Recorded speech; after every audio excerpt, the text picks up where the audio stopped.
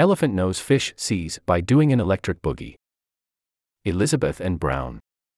Bats and dolphins are deservedly famous for their echolocation, but the elephantnose fish has a different superpower sense, electrolocation. And now new research suggests this bizarre-looking creature has to do an underwater jig to create the three-dimensional electric map it uses to see its surroundings. Eyesight alone wouldn't get the elephantnose very far in the murky rivers of Western and Central Africa where the nocturnal fish makes its home.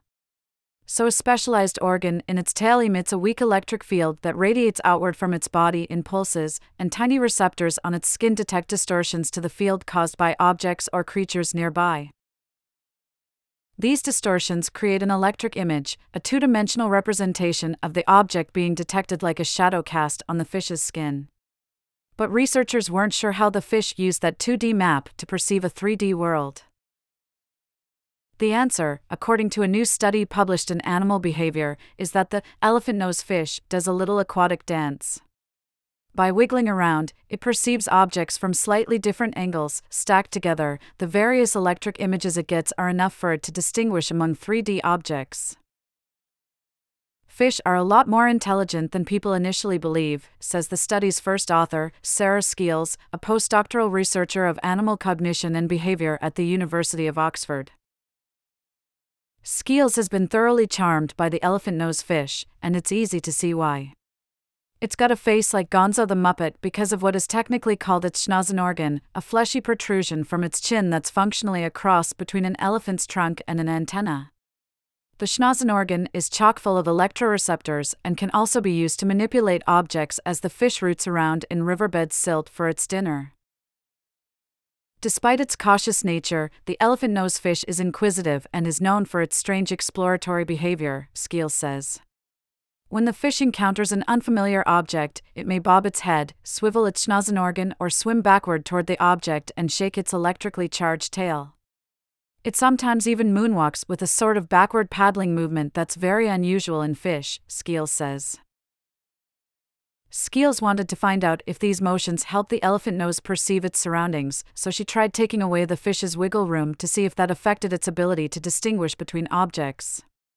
She trained 6 Peters' elephantnose fish to associate a sausage-shaped block of aluminum with a reward of tasty bloodworms. Then she presented the fish with a choice of 2 doors made of mesh to allow water and electric fields through. Behind one door, she placed an aluminum object shaped like a sausage, and behind the other door, she placed either a cube or a sphere. After each fish went through several hundred training trials, it could pick the door that led to the sausage shape it associated with a treat in a matter of seconds, with an accuracy rate of 93%. But then Skeels began to shrink the dance floor. Using mesh barriers, she incrementally narrowed the chambers in front of the doors so the fish had less room to shimmy, shake, and throw it back. And the more cramped the quarters, the worse the fish's performance got. At the narrowest setting, the dance floor was 2.5 inches across.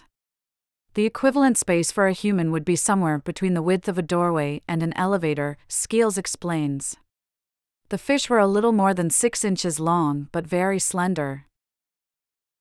With no room for their more flamboyant dance moves, the fish resorted to a lot of head bobbing and scanning with their Schnauzenohrgen. Their accuracy in locating the sausage-shaped object dipped to 71%, and they took longer to reach a decision, sometimes on the order of minutes.